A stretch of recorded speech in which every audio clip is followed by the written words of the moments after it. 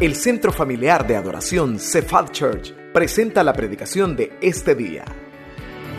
Oramos para que Dios prepare su corazón para recibir palabra viva, poderosa y transformadora en este mensaje.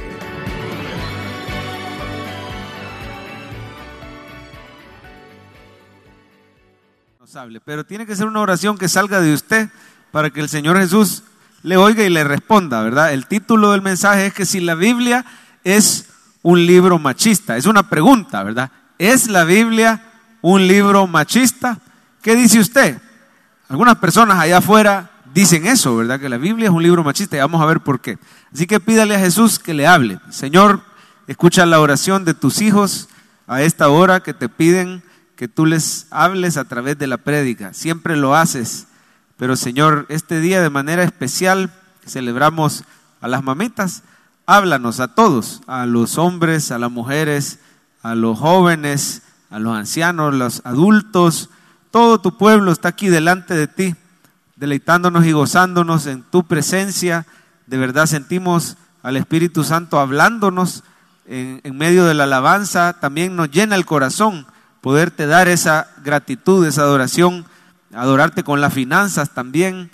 Y hoy nos disponemos a recibir esta buena semilla.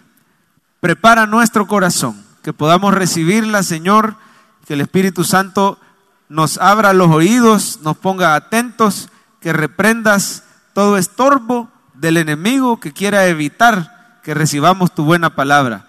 Ayúdanos, Señor, sobre todo a tomar decisiones concretas, que nuestra vida sea transformada. El estar viniendo aquí a la iglesia de verdad signifique un cambio en nuestra manera de vivir, un cambio positivo que te agrade a ti. Enséñanos cuál es tu voluntad para nuestra vida. En el nombre de Jesús, la iglesia dice, amén. Pueden sentarse, hermanos. ¿Será o no será la Biblia un libro machista? Yo me acuerdo la primera vez que oí un versículo que me sorprendió. No le puedo decir que me chocó, porque la Biblia, pues hay que ver, uno de cristiano la ve con respeto, ¿verdad? Pero decía el versículo: y me calle la mujer en la iglesia, así decía el versículo. Y me pareció un poquito extraño que la Biblia se dirigiera en esos términos a la mujer. Pero hermanos, allá afuera, aquí en la iglesia, digamos que vemos estos pasajes como el que vamos a leer ahorita, dentro de un ratito. Es el pasaje más atacado por los inconversos respecto a este tema de la Biblia, que si es machista o no. Vamos a leer un pasaje en buen salvadoreño, yuca, hermano, un pasaje difícil de explicar, pero que ya lo vamos a entender bien. Sin embargo, allá afuera, los inconversos, muchos sí creen que la Biblia de plano es machista. Se agarran de algunos puntos de la Biblia, como por ejemplo dicen, no, si en la Biblia aparecen hombres que tenían un montón de mujeres. Salomón tenía 1000 y solo Abraham tuvo 2, ¿verdad? Y así cada uno tenía varias mujeres, ¿verdad? Entonces desvalora la Biblia. La Biblia, dicen allá afuera, es como un libro retrógrada, ¿verdad? Que no valora a la mujer, no quiere que la mujer sea profesional, dicen, no quiere que la mujer, quieren que la mujer solo sirva para dar hijos y estar en la casa o en la cocina. Pero ¿serán ciertos esos ataques? Yo pienso que es importante que el cristiano vea la realidad. Hoy le vamos a pedir al Señor que nos permita conocer, ¿de verdad será machista la Biblia? ¿O cuál es la actitud, cuál es el lugar que le da la Biblia a la mujer? Vamos a verla como un todo. Luego vamos a ver también un pasaje difícil que es muy atacado en la Biblia. Y vamos a pedirle al Señor que nos ayude a poner en práctica la actitud que tenemos que tener nosotros, los cristianos, para con este tema de la mujer. Mire por favor en su Biblia, primera a Timoteo, capítulo 2. Abra su Biblia en ese pasaje y ya no lo cierre. Ese vamos a usar durante toda la prédica. Primera a Timoteo 2. Vamos a leer del 9 en adelante. Acuérdese que somos una iglesia que le anima a usted a subrayar los versículos, que le anima a tener una agenda. Si llevamos cuaderno al colegio, a la universidad, ¿por qué no traer una agenda a la iglesia donde vamos a ser enseñados en la palabra de Dios y a anotar lo que dice el pastor o lo que Dios le habla a usted? Tomemos nota, ¿verdad? Así que el título es que si la Biblia es un libro machista. El pasaje, 1 Timoteo 2, del 9 al 15. Mire este pasaje y dígame si no le suena como que fuera un poquito machista o misógino, abusivo con la mujer. Dice, asimismo, que las mujeres se vistan o se atavíen de ropa decorosa, con pudor y modestia, no con peinados ostentosos, ni joyas, mire, ni oro, ni perlas, ni qué más, ni vestidos costosos. Le está diciendo a la mujer cómo vestirse y cómo no vestirse, ¿verdad? Sino cómo se tienen que decorar las mujeres, con buenas obras, como corresponde a mujeres que profesan piedad. La mujer, mire esto, hermano, la mujer aprenda, ¿cómo dice? En silencio, ¿y cómo más? Con toda sujeción. Porque no permito a la mujer enseñar. Pablo suena un poquito golpeado, ¿verdad? Suena machista. No le permito a la mujer enseñar ni ejercer dominio sobre el hombre, sino ¿cómo tiene que estar la mujer? En silencio. Las hermanas, algunas están bien bravas ya, ¿verdad? ¿Y cuál es la razón de esto? Porque Adán fue formado primero, después Eva. Está hablando del orden de la creación. Y Adán no fue engañado, sino que ¿quién? La mujer, siendo engañada, incurrió. Ahí da el orden de la caída. ¿Quién cayó primero? La mujer. Pero ahora mire, por si no se han ofendido, mire lo que falta, hermano. Pero se salvará, ¿qué dice? Engendrando hijos, si permaneciere en fe, amor y santificación, con modestia. Si usted le lee este pasaje a las personas del movimiento feminista no cristiano, porque originalmente el movimiento feminista, cuando nació en sus inicios, era un movimiento, digamos, hasta cierto punto sano, porque quería igualdad de derechos sociales para la mujer, que pudieran ellas también votar, trabajar, que no hubiera una brecha salarial por hacer el mismo pago. Son sumamente capaces, inteligentes. Todo eso yo lo veo bien, pero el movimiento feminista actual es diferente, ¿verdad? Abogan por el derecho de la mujer de abortar y ven la maternidad como cosa mala y otro montón de cosas. Entonces, usted agarra este pasaje y se los muestra a personas allá afuera que no tienen una conciencia con el Espíritu Santo y se van a molestar y van a decir, ya ven, es que la Biblia no valora a la mujer. La Biblia o el apóstol Pablo eran machistas y realmente, hermano, muchos cristianos quizás no lo ven así, pero quizás tengamos dudas. Bueno, ¿y qué significan estos pasajes? Así que el mensaje de hoy tiene 3 partes breves. En la primera vamos a ver en general, ¿será cierto que la Biblia como todo, como un todo, Antiguo y Nuevo Testamento, será cierto que la Biblia es machista? Y vamos a ver ejemplos cómo trata la Biblia a la mujer. Eso en primer lugar. La segunda parte, vamos a regresar a este pasaje y lo vamos a explicar, lo vamos a desglosar bien. Y en la tercera parte le vamos a pedir al Señor que tanto hombres como mujeres podamos llevar a cabo, podamos poner en práctica lo aprendido, ¿verdad? Para empezar, la Biblia, número 1, este es el primer punto. La Biblia, hermano, respeta, valora y dignifica a la mujer. Yo quiero que usted lo lea conmigo, léalo en este momento. La Biblia, ¿qué hace? Respeta, ¿qué más?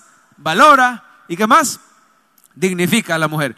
No es cierto que la Biblia es machista, ni es cierto que el apóstol Pablo sea machista. No puede usted juzgar a una persona porque, digamos, usted iba pasando y escucha 2 o 3 frases que esa persona dijo, las oye fuera de contexto y ya usted juzgó a la persona y dice es un gran machista. Habría que ¿qué? Quedarse y conocer a la persona, platicar con ella, ver cómo es en su casa, ver cómo es en el trabajo, ver cómo trabaja, ¿verdad? Cómo se desenvuelve, y ahí podemos emitir un juicio más completo. Así seríamos, hermanos, si acusamos a la Biblia o a Pablo de ser machista solo en base a ese pasaje, si ni lo hemos estudiado bien. Pero veamos primero la Biblia como un todo. Mire la actitud del Evangelio o de la Biblia con la mujer. En pantalla le va a aparecer Gálatas 3, 27, 29. De nuevo, hermano, no pierda el pasaje principal. Ese ahí téngalo abierto. Los pasajes adicionales, si quiere, solo anótelos y aquí están en pantalla. Dice así: porque todos los que habéis sido bautizados en Cristo, de Cristo estáis revestidos. Ahí no está hablando del bautismo en agua, está hablando de los cristianos. Dice que los cristianos han sido como sumergidos en Cristo, así le llama al creyente. Y dice, mire esto, hermano, ya no hay judío ni griego, esclavo ni libre, varón ni mujer, porque todos vosotros sois, ¿qué dice? Uno en Cristo. ¿Sabe lo que está diciendo, hermano?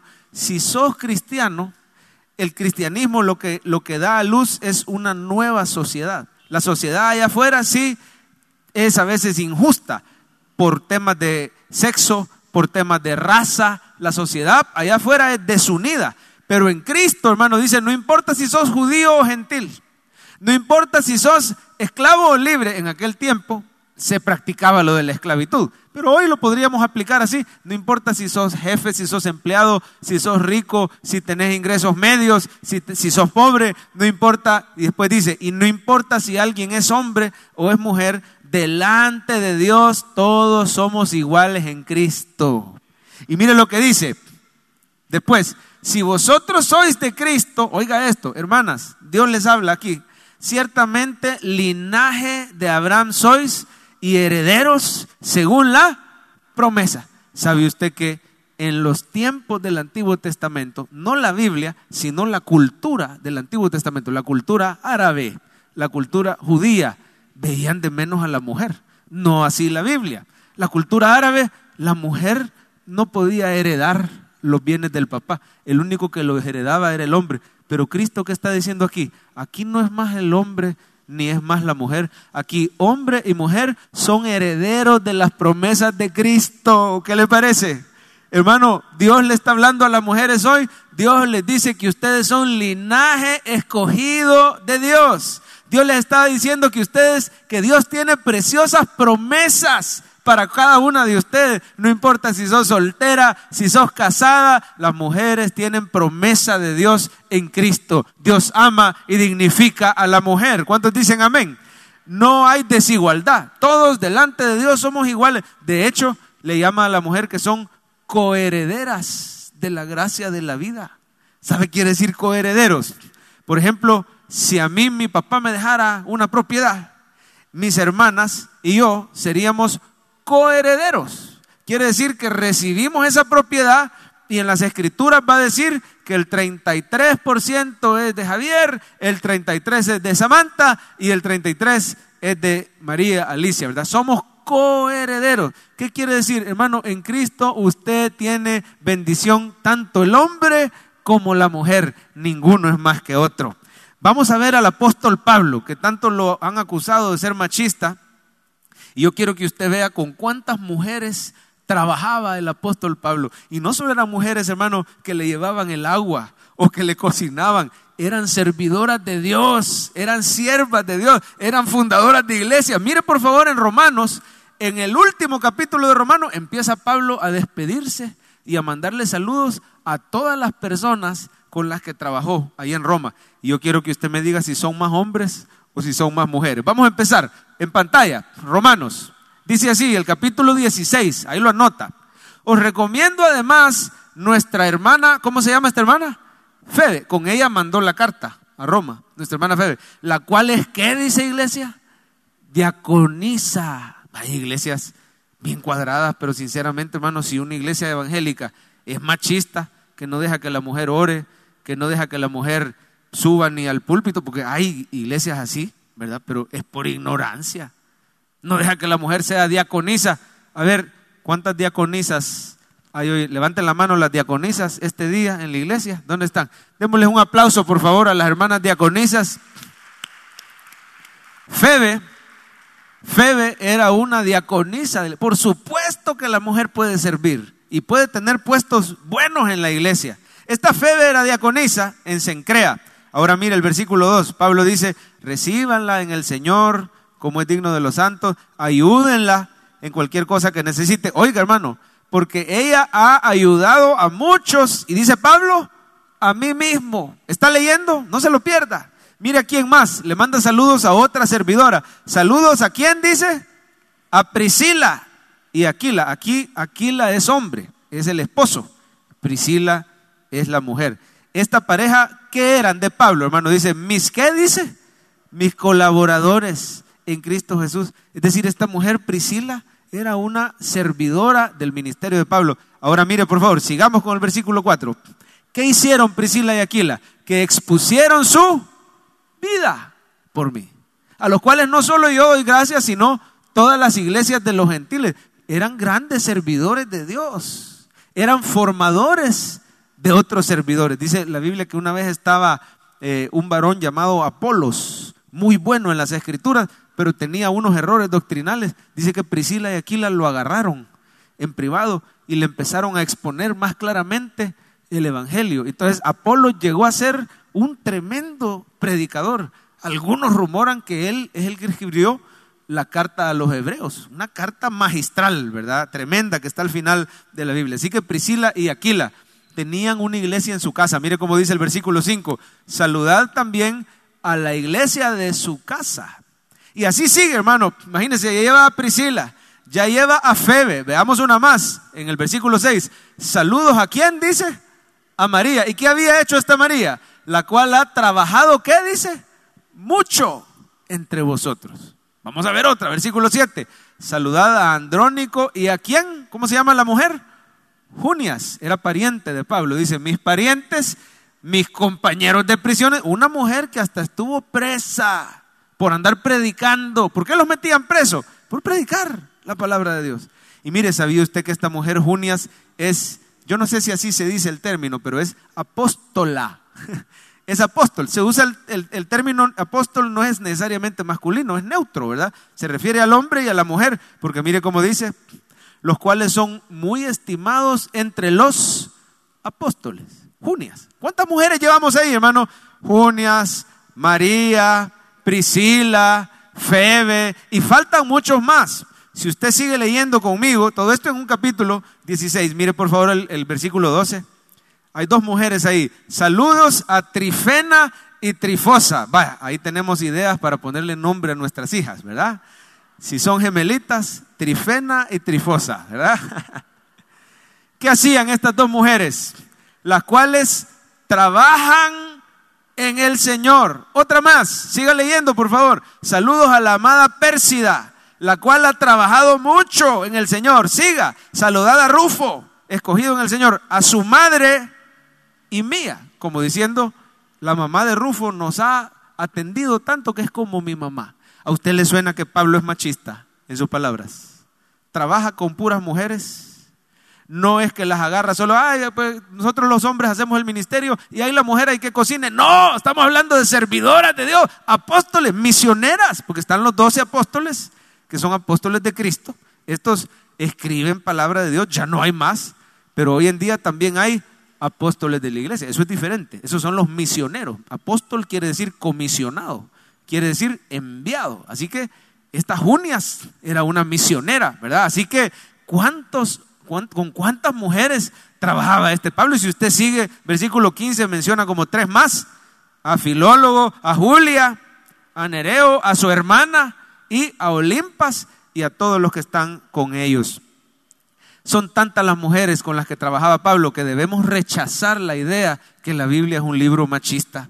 La Biblia, hermano, y el apóstol Pablo, personas que valoran a la mujer y las aprecian. Mujeres, hay un lugar importante en la iglesia de Cristo para ti. Dios te ha reservado un lugar de gran importancia y bendición. ¿No dice amén? Hermanas, digan amén. Dios te quiere usar grandemente en la iglesia de Cristo. Hay hermanas misioneras que Dios está levantando en este lugar. Hermanas que van a predicar la palabra de Dios y Dios las está levantando en este lugar. Hay hermanas que van todas las semanas a predicar en el parque de San Salvador. A ver, levante la mano mi querida hermana Reinita del Ministerio Piedad. Todos los domingos en la tarde le damos un aplauso a nuestra hermana Reinita. Yo creo que no la alcanzaron a ver. A ver, levante la mano. Hermana Reinita trabaja fielmente en los parques de San Salvador, ella y su equipo, todos los domingos. Hoy hasta van a bautizar gente, ¿verdad? Hasta van a bautizar gente fiel que ha recibido a Cristo. Así había una mujer en Hechos 16, no lo busque, pero para que veamos cómo es. Y solo hemos visto el Nuevo Testamento, ya me voy a ir al Antiguo. No me diga que la Biblia es machista y que no hay lugar para la mujer en la Biblia. Esta Lidia, vendedora de púrpura, empresaria, Hechos 16, está poniendo atención a la prédica de Pablo. El Espíritu Santo la convierte y se va y se gana para Cristo a toda su casa. En la Biblia se narra que todos en la casa se bautizaron. Esta mujer era líder en su casa. Se bautizó ella, se convirtió, todos en la casa se bautizaron con ella. Y va a creer usted que esta mujer abre una célula, un life group. Podemos decir que era líder del life group. Y cuando Pablo y Silas salen de la cárcel, no sé si se acuerdan, ¿verdad? Están Pablo y Silas presos, están cantando alabanzas y hubo un gran ¿qué? Un gran terremoto, quedan libres, ganan para Cristo al carcelero, lea Hechos en su casa, Hechos capítulo 16, salen y adivinen a dónde se van. Al nomás salen de la cárcel, se van a la casa de Lidia y se dan cuenta que se ha formado una iglesia. Ahí empezó la iglesia de Macedonia, una de las que más apoyó financieramente los viajes misioneros del apóstol Pablo, fundada y dirigida ¿por quién? Una mujer llamada Lidia. Oiga, hermano, es que las mujeres tienen un rol importante para Cristo, son importantes igual que el hombre, no son ni más, pero tampoco son menos. ¿Quiénes fueron las primeras que predicaron la resurrección de Cristo? ¿Quiénes fueron las valientes? Los hombres, quiero que aprenda una nueva palabra salvadoreña. Los hombres estaban ensucunados. Amén, ¿ya ha oído esa palabra? Vosotros os ensucunáis, ¿verdad? Los hombres ensucunados en el aposento alto, con miedo que lo fueran a matar. Después de la crucifixión, ellos estaban escondidos, pero las mujeres valientes, con especies aromáticas, y llegan al sepulcro, y las primeras en darse cuenta que Cristo había resucitado son mujeres. Las primeras en predicar a Pedro, a Juan: hey, miren, Cristo ha resucitado, vengan a ver, ya no está. Fueron mujeres, hermano lindo. La actitud del mismo Cristo no es una actitud machista. Se encontró con mujeres que según la ley debían ser apedreadas por actos de adulterio. ¿Y qué fue lo que hizo Jesús? La defendió y le dijo: el que esté libre de culpa, que le tire la primera piedra. Y uno por uno se empezaron a ir los fariseos. Esa es la actitud de Cristo con la mujer. Es una actitud de amor y de perdón y no de condenación. Y le dijo: ¿dónde están los que te apedreaban, los que te acusaban? Ninguno, todos se han ido, maestro. Bueno, ni yo te condeno. Vete y no peques más. La actitud de Cristo no es de machismo, es de amor, perdón y misericordia por cada una de las mujeres. Ah, pastor, pero usted ha dicho el Nuevo Testamento. ¿Y qué tal el Antiguo Testamento? ¿Acaso no es machista la Biblia? Bueno, ¿se acuerda usted de una jueza de Israel llamada Débora? ¿Sabe usted que los jueces eran como reyes? Eran como presidentes del pueblo. Lo único que todavía no se había establecido la forma de gobierno de la monarquía, sino que se levantaba un juez, era un líder político, económico y espiritual, era un líder completo de Israel, y se levantaba para liberar al pueblo de un enemigo. En ese tiempo el enemigo se llamaba el malvado Císara, ¿verdad? Que se habían apoderado del pueblo de Dios, habían invadido a Israel y lo esclavizaban, prácticamente lo maltrataban. Pues ningún hombre se levantaba. Dios levantó a esta mujer, a Débora, y claro, trabajó de la mano con un hombre llamado Barak, y al final destruyeron a este enemigo llamado Císara. De hecho, la que mató a Císara fue otra mujer llamada Jael, esposa de Eber, con una estaca. Es decir, hermano, en la Biblia, Antiguo y Nuevo Testamento, vemos a mujeres siervas de Dios y Dios les da un lugar de gran honra. Débora tuvo el lugar más alto de honra que podía haber en Israel. También mujeres, hermano, como Rahab. ¿Cómo trata la sociedad a una prostituta? Sino menospreciándola, haciéndola de menos. Pero Rahab, la prostituta, usada por Dios en los muros de Jericó para salvar a los espías, a Josué, a Caleb y a los otros 10 espías. La prostituta Rahab, Dios puso su mirada en ella. Hermano lindo, Dios no desprecia ni hace acepción de personas. Y sabe que Rahab tuvo un lugar de tanta honra que dentro de la genealogía de Cristo, ella es parte de la genealogía de Cristo. Viene siendo, digámoslo así, como tatarabuela de Jesús. ¡Qué privilegio más grande! ¿A quién? ¿A una prostituta? ¿Cómo trata el mundo? Es que yo quiero que desenmascaremos esa mentira de que, es que la Biblia es un libro machista. No, permítame. La Biblia dignifica, honra, respeta a la mujer, y el que desvalora a la mujer realmente es el mundo. No solo le digo cómo trata el mundo a una prostituta y cómo la trató Dios. También veamos las letras de las canciones.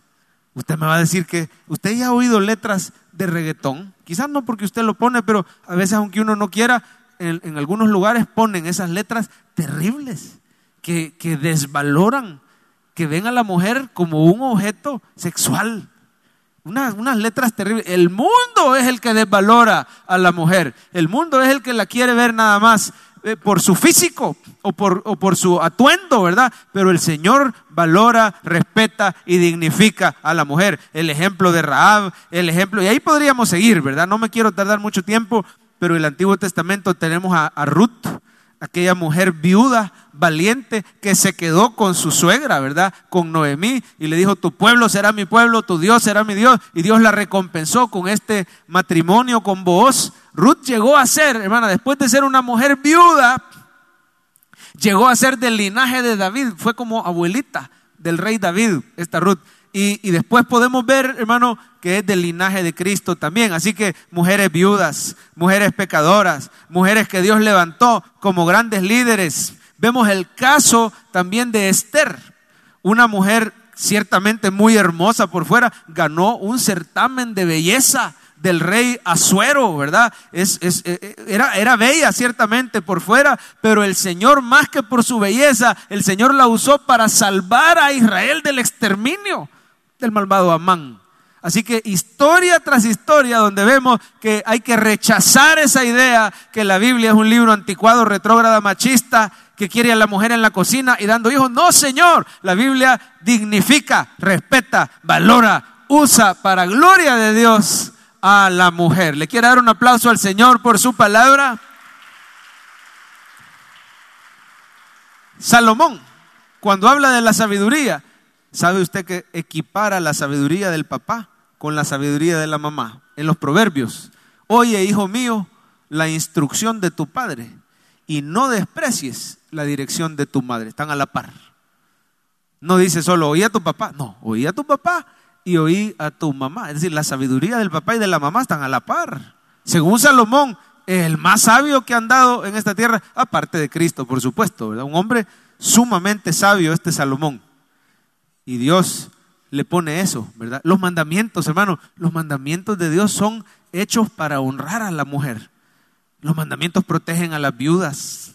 Los mandamientos dicen: no cometerás adulterio. Es cierto que se narra que habían hombres que tenían varias mujeres, pero eso no es algo bíblico. Eso es algo que la Biblia simplemente narra, la costumbre árabe. La costumbre allá en Medio Oriente era esa. La narra y narra todos los problemas que venían cuando un hombre era polígamo. Pero la Biblia no recomienda de ninguna manera la poligamia. La Biblia dice: no cometerás, ¿qué dice? Adulterio.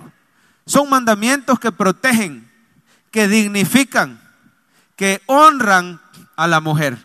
Así nos dijo una hermana hace poco, que nos reunimos con ella, con mi esposa, una hermana divorciada. No tengo permiso de mencionar su nombre, pero sí el caso, ¿verdad? El caso es que esta hermana divorciada llegó a esta iglesia, parecería que por, como decimos, de chiripa, ¿verdad? Por casualidad, pero yo sé que Dios la trajo aquí y nos decía: pastor, me he sentido tan bien en su iglesia que aquí me quiero quedar y me quiero presentar con ustedes. Hermana, bienvenida, aquí las puertas están abiertas para usted. Sí, pastor, fíjese que yo me quedé, la verdad le voy a ser sincera, no me quedé por la prédica, yo hasta me sentí un poquito mal. No fue por usted, me dijo que me quedé, ni tampoco por, o sea, me gusta todo, me gusta la prédica, me gusta la alabanza, Dios usa a todos los que participan ahí, pero por lo que yo me quedé es por el trato. Yo me sentí bien tratada y bien recibida aquí, porque le voy a ser sincera, pastor, allá el mundo es un poquito discriminador con las que somos divorciadas. Tal vez aparentemente no, hipócritamente no, todos somos iguales. Pero el mundo, las mujeres, allá en el mundo, sin Cristo, las mujeres tratan distinto a una mujer divorciada. Aunque no lo admitan así, muchas veces se da. Los hombres tratan distinto a una mujer divorciada. Pero aquí en la iglesia nadie me ha tratado distinto. Me han recibido con amor, me han recibido con respeto. Oiga, me han dado la oportunidad de servir. Llegué aquí y me reciben diciéndome: hermana, gracias por el esfuerzo en la crianza de su hijo, porque la hermana tiene un hijito de su matrimonio.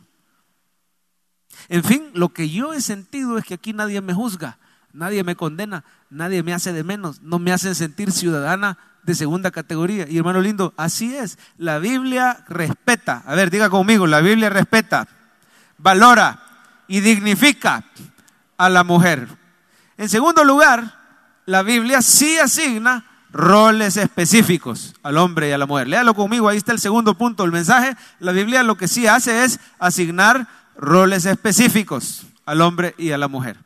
Entonces, algo así tiene que ver el pasaje que leímos al principio, que nos chocó un poquito, el de Timoteo. Ya lo vamos a desglosar, a eso vamos ahorita, ¿verdad? Pero solo decirle que lo que sí vemos en la Biblia es que el Señor, tanto en el hogar como en el trabajo, como en la iglesia, el Señor le da un rol específico. La mujer tiene un rol, el hombre tiene otro rol, y la mayoría de veces no es por ser hombre o no es por ser mujer, es simplemente según los dones que Él le haya dado. No todos los hombres van a hacer esto, no todas las mujeres van a hacer lo otro, simplemente son distintos roles que Dios lo hace, y lo hace según su diseño perfecto, porque es un Dios de orden y es un Dios que nos ha diseñado. Yo no sé si usted sabía, yo creo que sí, que en el fútbol existe el fútbol femenino y está creciendo más y más en popularidad. Son muy buenas las personas, ¿verdad? Las mujeres, las hermanas, les iba a decir, son muy buenas para jugar fútbol. De hecho, yo tengo una hermana, mi hermana mayor, Sami,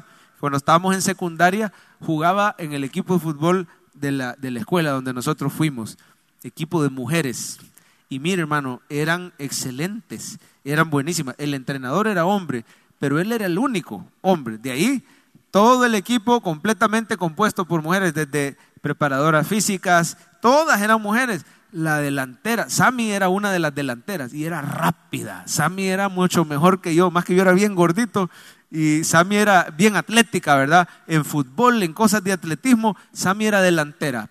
Pero quiero decirle algo, que en un equipo, hermano, hay diferentes posiciones. Está el delantero, que es importante porque es el que mete el gol, pero no podemos decir que es más importante que el defensa, porque ¿de qué sirve que tengas muy buena delantera si no tenés defensa? ¿Qué va a pasar? Te van a golear, te van a meter gol. Lo mismo un buen portero es importante. Ahora, no podemos decir que los más importantes son portero y defensa, porque si no metes gol, tampoco ganás partidos. Así que cada uno es importante. Diga conmigo, cada uno es importante. Bueno, así es el hombre y la mujer en la iglesia. Cada uno es importante. Según los dones que Dios le haya dado, Dios lo va a usar. Ni uno es más, ni uno es menos que el otro, ¿verdad? Vamos a ver rápidamente el pasaje que usted tiene abierto. Véalo, y si no, si ya lo había cerrado, ábralo. ¿Por qué le dice esas cosas Pablo a las mujeres? Yo quería que primero vieran que no es machista, ¿verdad? Ya vieron cómo trabaja con el montón de mujeres y todo. Ahora interpretemos bien sus palabras. Dice en los versículos 9 y 10: asimismo, que las mujeres se atavíen de ropa decorosa, con pudor y molestia, no peinados así, ni joyas así, ¿verdad? Ni vestidos, sino con buenas obras, como corresponde a mujeres. ¿Sabe, hermano? Algunos dicen, ya la está agarrando contra la mujer. ¿Y al hombre por qué no le dice nada? Espérese, si un versículo antes ha agarrado a los hombres. Mire su Biblia, en el versículo anterior, ¿a quiénes les dice? Quiero pues que los hombres oren en todo lugar, levantando manos, ¿qué? Santas. Le está diciendo pecadores, levantando manos santas, sin ira ni contienda. O sea, les está diciendo, los varones son pleitistas, son iracundos, a veces no oran, y si oran levantan manos no santas. Entonces, a los hombres también, o sea, aquí es parejo, ¿verdad? Exhorta a los hombres y a las mujeres. Pero ¿por qué le dice a las mujeres cómo vestirse? Pues, ¿acaso Pablo es un controlador o un machista? No, hermano, les está diciendo que no caigan en el juego del mundo. Porque ¿cuál es el juego del mundo? Valorar a la mujer solo por su look.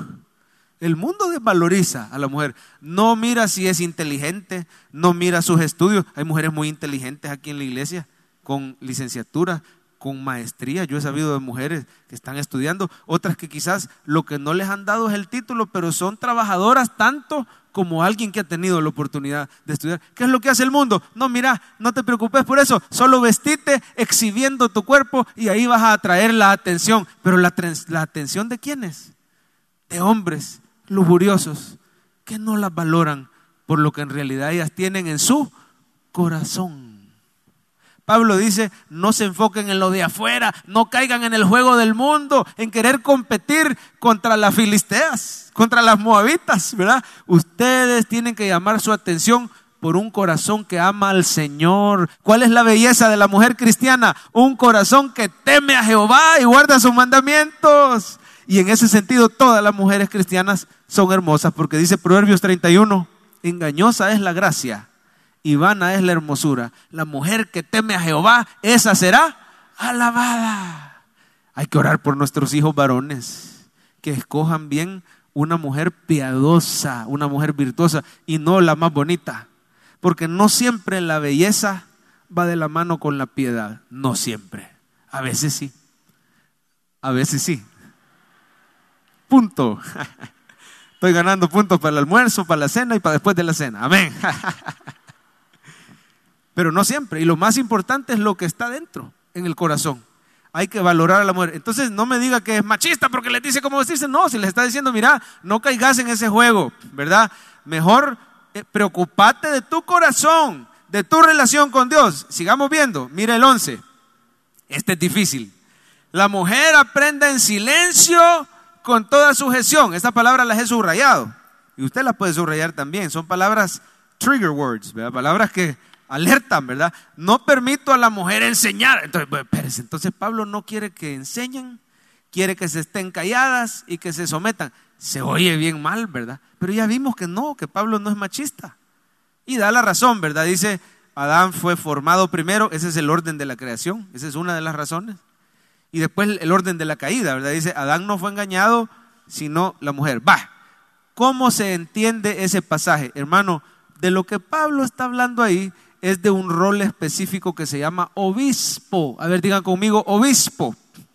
No lo vamos a ver ahorita, pero ahí lo ve en su casa. Estamos en el capítulo 2, ¿verdad? Si usted ve el capítulo 3, habla del rol de obispo. Dice, si alguno anhela obispado, buena obra desea, pero es necesario que el obispo sea irreprensible, marido de una sola mujer. Es decir, el obispo es el pastor general, es como el superintendente de una denominación. Entonces, el puesto de obispo Dios lo ha reservado para el hombre, simplemente así es. No es que el hombre sea más inteligente, no es que el hombre sea más capaz. De hecho, si nos vamos a las cabales, hay mujeres que predican mejor que uno de hombre. Amén. ¿Ya ha oído usted mujeres tremendas para predicar? Hay mujeres talentosísimas y te ministran y no está prohibido. Pablo a Tito le dice que la mujer sí puede enseñar. Entonces, este silencio del que habla aquí no es un silencio absoluto a la mujer. Es un silencio específico. En algunas circunstancias la mujer puede enseñar a otras mujeres, puede enseñar a familias, ¿verdad? De hecho, aquí en la iglesia hemos prestado el púlpito a mi esposa, a mi mamá, a otras hermanas en Cristo. Hay pastoras de red, ¿verdad? Pero el rol de obispo, el rol de pastor general es para el hombre. Y ni siquiera todos los hombres son llamados a ese rol. Es un rol específico que Dios hace. Entonces, así se debe de interpretar, ¿verdad? ¿Por qué dice es que la mujer fue engañada y se refiere a la creación? Bueno, sencillo, hermano, simplemente que en el Edén, en el Edén, Adán abandonó su liderazgo. A él le tocaba. ¿A quién le dijo Dios? De tal árbol no comas. ¿A Adán o a Eva? Adán. Por eso la serpiente astuta llegó donde Eva, porque el que iba a ser más firme era Adán. Adán es el que había hablado con Dios. Pero la serpiente llegó donde Eva. ¿De quién fue el descuido? De Adán.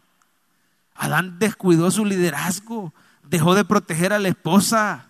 Entonces, en la iglesia de Cristo, el Señor está restaurando ese orden, está corrigiendo la falta de liderazgo que el hombre tuvo en el Edén. Por eso es que en la iglesia Dios le da el puesto de pastor general y en las denominaciones el puesto de superintendente se le da a un hombre. Ahora, el liderazgo del hombre, hermano, aún en el hogar. La Biblia, si usted se fija, el orden de Dios para el hogar es así. Dice que Cristo es cabeza del hombre y el hombre es cabeza de la mujer. Ese es el orden. Algunas mujeres dicen, y la mujer es cuello, ¿verdad? Ella es el pescuezo, ella hace al hombre para donde ella quiere, dicen algunos. Pero no, hermano, sinceramente, no se trata de que el hombre se imponga, sea un tirano, sea un abusivo con la mujer. ¿Cómo dice la Biblia? Esposos, denle honor a la mujer como vaso más frágil, como coherederas. O sea, trátenlas como igual. La sacó de la costilla, no de los pies. La mujer está a la par tuya y la tenés que honrar, cuidar y respetar. Eso sí, delante de Dios el responsable es el hombre por el hogar. El responsable es el papá. Y cuando la mujer se casa, el responsable es el esposo. Responsable no de que yo mando, yo me impongo, no. De su cuidado espiritual, de su guía, de su liderazgo, de su protección. Pero no que seamos tan soberbios y no dejemos que la mujer desarrolle toda la capacidad que Dios le ha dado. En el hogar, en la iglesia, en el trabajo, la mujer es sumamente capaz. Dice amén, iglesia, ¿está conmigo? Así que en el equipo que le cuento de mi hermana de fútbol, todos eran importantes. La delantera, la defensa, la portera, el entrenador, ¿verdad? Y así mismo es en la iglesia de Cristo. Solo un comentario más antes de pasar ya al tercer punto. ¿Qué quiere decir eso que la mujer se va a salvar engendrando hijos? Qué comentario más raro. Yo sinceramente, hermano, este versículo casi nunca lo vas a oír predicado desde el púlpito, porque no es fácil, no es popular. Le dice, la mujer que se vista así, la mujer que se calle y la mujer que se salve dando hijos. Suena machista, pero realmente, hermano, cuando uno lo estudia en contexto, viendo toda la Biblia, te das cuenta que no es así. No hay machismo. El Señor le tiene un lugar especial a la mujer. Y lo que significa eso de se salvará engendrando hijos son dos cosas. En primer lugar, que así como por una mujer entró el pecado, podríamos decir, así Dios le iba a dar a una mujer la dicha de tener un hijo que iba a salvar el mundo, la Virgen María. Dios, vaya ejemplo de honra que le da la Biblia a la mujer, la Virgen María. Una mujer, digamos, normal, una mujer imperfecta, pero una mujer escogida por la gracia de Dios. Y Dios mismo escoge venir al mundo usándola a ella como canal humano. No escogió un hombre, no escogió simplemente aparecer como un ángel. Un montón de ángeles se aparecían en el Antiguo Testamento, pero Dios escoge a una mujer porque Dios valora, Dios respeta, Dios dignifica a la mujer. Y eso quiere decir, se salvará engendrando hijos. Va a venir un hijo de una mujer que va a traer salvación al mundo. Pero no solo eso, hay otra cosa que significa esas palabras. Significa que la mujer cristiana, puede ser que no, ella misma no va a ser obispa, ¿verdad? No va a ser obispa, sino que va a tener hijos y esos hijos van a llegar a ser obispos. La mujer cristiana tiene un privilegiazo, criar a sus hijos en Cristo. ¿Cuántas madrecitas hay aquí que han orado por sus hijos porque sus hijos se habían alejado de Dios? Eran hijos pródigos. Y si todavía lo son, no deje de orar. Dios oye las oraciones de las madrecitas. Amén. ¿Cuántas mujeres quisieran tener hijos y no los han tenido? Siga orando y crea que el Señor se los puede dar como se los dio a Ana y Dios le dio a Samuel. Pero dígale, Señor, si me lo das, te lo voy a entregar para que sea siervo tuyo, para que llegue a ser pastor, para que llegue a ser obispo, ¿verdad? Eso significan esas palabras, se salvará engendrando hijos, que el rol de la mujer es criar hijos que lleguen a ser siervos de Dios. Y es una referencia a la Virgen María. ¿Está conmigo, iglesia linda? Amén, no los he aburrido, más o menos. Bueno, ya vamos a terminar. Vamos al tercer punto del mensaje. Cumpla con alegría el rol que Dios le ha dado. Ahí está el tercer punto, léalo conmigo. Cumpla con alegría el rol que Dios le ha dado. Amados hermanos, ahí está la felicidad. Que usted conozca el rol que Dios le ha dado y que usted lo cumpla con alegría. Las mujeres en esta iglesia, usted va a encontrar su felicidad y su realización sirviendo a Dios. Ya que sabe que la Biblia no es machista ni misógina, que la Biblia desde el Antiguo hasta el Nuevo Testamento le abre las puertas de par en par, entonces métase a ser líder. Claro que pueden haber líderes mujeres. Métase a ser servidora.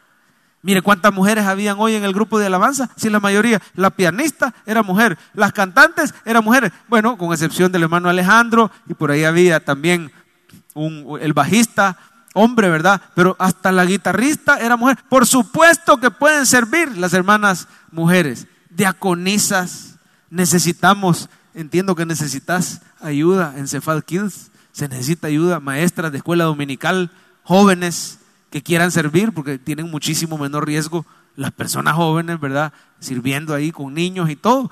Así que necesitamos que se involucre, cumpla con alegría el rol que Dios le da. Ya no hay excusa. Es que la iglesia es machista, es que la iglesia no da oportunidad. Mentira, se acabaron las excusas. Hasta líder de Life Group, hasta con que la iglesia, hasta pastora de red puede ser. Hay muchas iglesias evangélicas que pelean, ¿verdad? No se puede ser pastora, sí se puede. Bueno, ya vimos que el rol de obispo está reservado para el hombre, y no todos, es un hombre que Dios pone, pero que una mujer pueda pastorear a otras. Aquí se tienen como 25 pastoras de red. ¿Y qué significa pastora de red? No es que ella va a venir y va a usurpar el rol del hombre, ella va a predicar, no, simplemente que ella puede pastorear, puede aconsejar, puede discipular. De hecho, cuando nosotros nos busca una mujer para consejería, lo más adecuado es que mi esposa la pastoree, la aconseja, la reciba. Mire 1 Pedro 2:9, ahí en pantalla. Aquí está tu misión en esta vida. Dice, mas vosotros sois linaje escogido, real sacerdocio, nación santa, pueblo adquirido por Dios. Todas esas palabras incluyen hombres y mujeres. El linaje, hombres y mujeres. Los sacerdotes, hombres y mujeres. Nación santa y pueblo de Dios, hombres y mujeres. Pero ¿cuál es tu misión? Para que anuncies las virtudes de ¿quién? El que os llamó de las tinieblas a su luz. Ahí se ve a Cristo, ¿verdad? Él es el que te llamó. Tú estabas en tinieblas y Cristo puso sus ojos en ti. Te llamó a su luz admirable.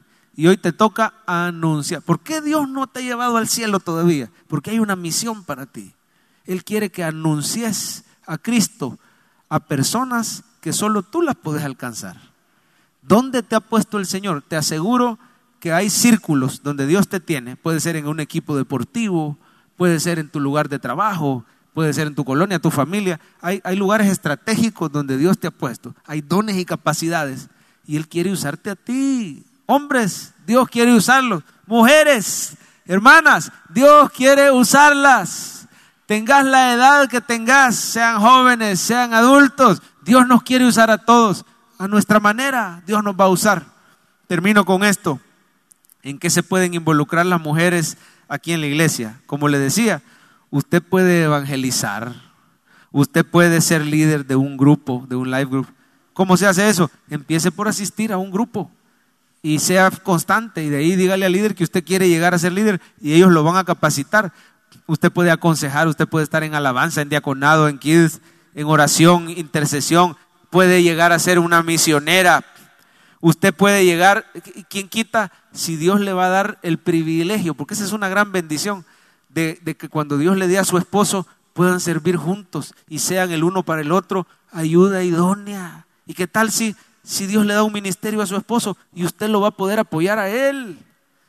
Yo le quiero ser bien sincero, y aquí sí de plano no es por ganar puntos con ella ni con mi mamá, pero mi papá y yo estamos de acuerdo que la labor pastoral se hace en familia, no la hace un hombre, la hace la pareja pastoral, la hace un hombre y una mujer.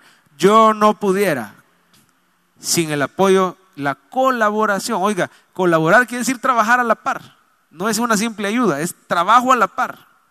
Sin la colaboración de mi querida esposa Yani, para quien pido un aplauso de cariño. Yo no pudiera. La consejería, es que mire, dejemos a un lado lo de la casa, que ya de por sí es suficiente, ¿verdad? El hecho de estar pendiente de los niños y de todo lo de la casa, también ahí es colaboración. Ahí toca a los dos. No hay tales que solo es de la mujer, esa responsabilidad es compartida en la casa. Amén. Ahí hay un punto que no tenía planeado, mire, pero en este Día de la Madre no solo le dé rosas a su mamá o a su esposa, ayude en la casa, hombre. Es colaboración, es trabajo de los dos. Dice amén. Hermanas, digan amén, hermanas, aprovechen. Déjele los platos a él, ¿verdad? O dígale, si no, entonces llévame a comer afuera mejor, ¿verdad? Si no quieres lavar, llévame afuera. Amén. Bueno, ¿en qué estaba? Perdón. Ya, no solo lo de la casa. Aquí en la iglesia, todas las redes sociales, las ve ella. Todo lo que usted ve que tiene que ver con redes sociales, lo ve ella. También ve toda la parte de Cephal Kids, por supuesto con colaboración de otro montón de hermanas. Hay líderes aquí, servidoras de Cephal Kids, incalculable valor. Es más, le voy a decir algo, esta iglesia no podría, que la vez pasada estábamos viendo cómo Dios las usa tremendamente, servidoras, personas dadivosas, que la vez pasada estábamos viendo con mi papá que la mayor diezmadora de toda la iglesia es mujer. Solo para darle un ejemplo, ¿verdad? Los diezmos de todos son necesarios, ¿verdad? Todos nosotros apoyamos la obra. Pero para que usted vea, Dios usa tremendamente a la mujer. Mi mamá, una mujer que por, ¿cuántos años tiene la iglesia? Del 90 para acá, 31 años. Ha estado a la par fielmente del pastor Francisco. Ya, pues hoy, con su salud, su edad, sus achaques, ella pasó por un cáncer de ganglios. Y ni aún así dejaba, cuando esa mujer toma el micrófono y mi papá le da la oportunidad de que ministre, de que ore, el Espíritu Santo sacude este lugar. Son mujeres siervas de Dios que Dios utiliza a cada uno. Así la quiere usar Dios a usted también. Pero es necesario que las hermanas no solo vean que la iglesia es abierta, que tomen esas oportunidades. Y los varones, ¿cómo aplicamos este mensaje? Vamos a pedirle a los de alabanza si pueden ir pasando ya. Los varones, hermanos, no seamos toscos con nuestra esposa, con nuestra madre. ¿Cuánta paciencia te tuvo tu mamá cuando tú eras niño? Y ella es imperfecta y hoy tú no le puedes tener paciencia a ella. Tengámosle paciencia. Yo no sé si tenías planeado, pero si no es así, el Señor te está diciendo ahorita, tené algún detalle bonito con tu mamá. Si la tenés con vida, peor si tenés ratos de que estás enojado o que no se llega, que no la llegas a ver, qué sé yo, con precaución y todo por la pandemia, pero tené algún detalle bonito con tu mamá, con tu suegra, con tu hermana, con tu esposa. Honremos y valoremos a las mujeres en nuestra vida. Hermanos, varones, no seamos orgullosos de no dejarnos apoyar si Dios nos ha puesto mujeres tan capaces a la par, que muchas veces es el orgullo o la soberbia porque hacen las cosas hasta mejor que nosotros. Pero si Dios las ha puesto en el ministerio, en el trabajo, en la empresa, ¿quién más te puede apoyar? Tu esposa. Apóyate en ella, recibí consejo, aprovechá. Dios le llama ayuda idónea. Aprovechemos, tratémoslas con cariño, como vaso más frágil. Y los esposos, no las menospreciemos. La cultura, con esto termino, la cultura quizás hace de menos a la mujer, la menosprecia. Hoy está mejorando un poquito, pero no hay ideología, lo voy a decir así, que más valore, que más honre y que más dignifique a la mujer que la Biblia. Y eso es porque Cristo ama a las mujeres. Póngase de pie y vamos a orar. Vamos a reconocer esa gran bendición. Esperamos que este mensaje haya sido de bendición para su vida. La Biblia dice que Dios es santo y el ser humano es pecador, pero en su gran amor, el Padre envió a Jesucristo a morir en la cruz para pagar por nuestros pecados. Luego lo resucitó para darnos vida eterna. Si usted cree en Cristo como Salvador y Señor, hable con Él diciendo: me arrepiento, perdona mis pecados, te ruego que me salves.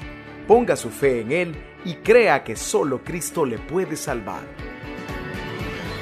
Bienvenido a la familia de Dios. Le invitamos a congregarse en Cephal Church los domingos a las 7 a.m., 9 a.m., 11 a.m. y 5 p.m. Visite nuestro sitio web cephadchurch.org o búsquenos en las redes sociales como Cephal Church. Dios le bendiga.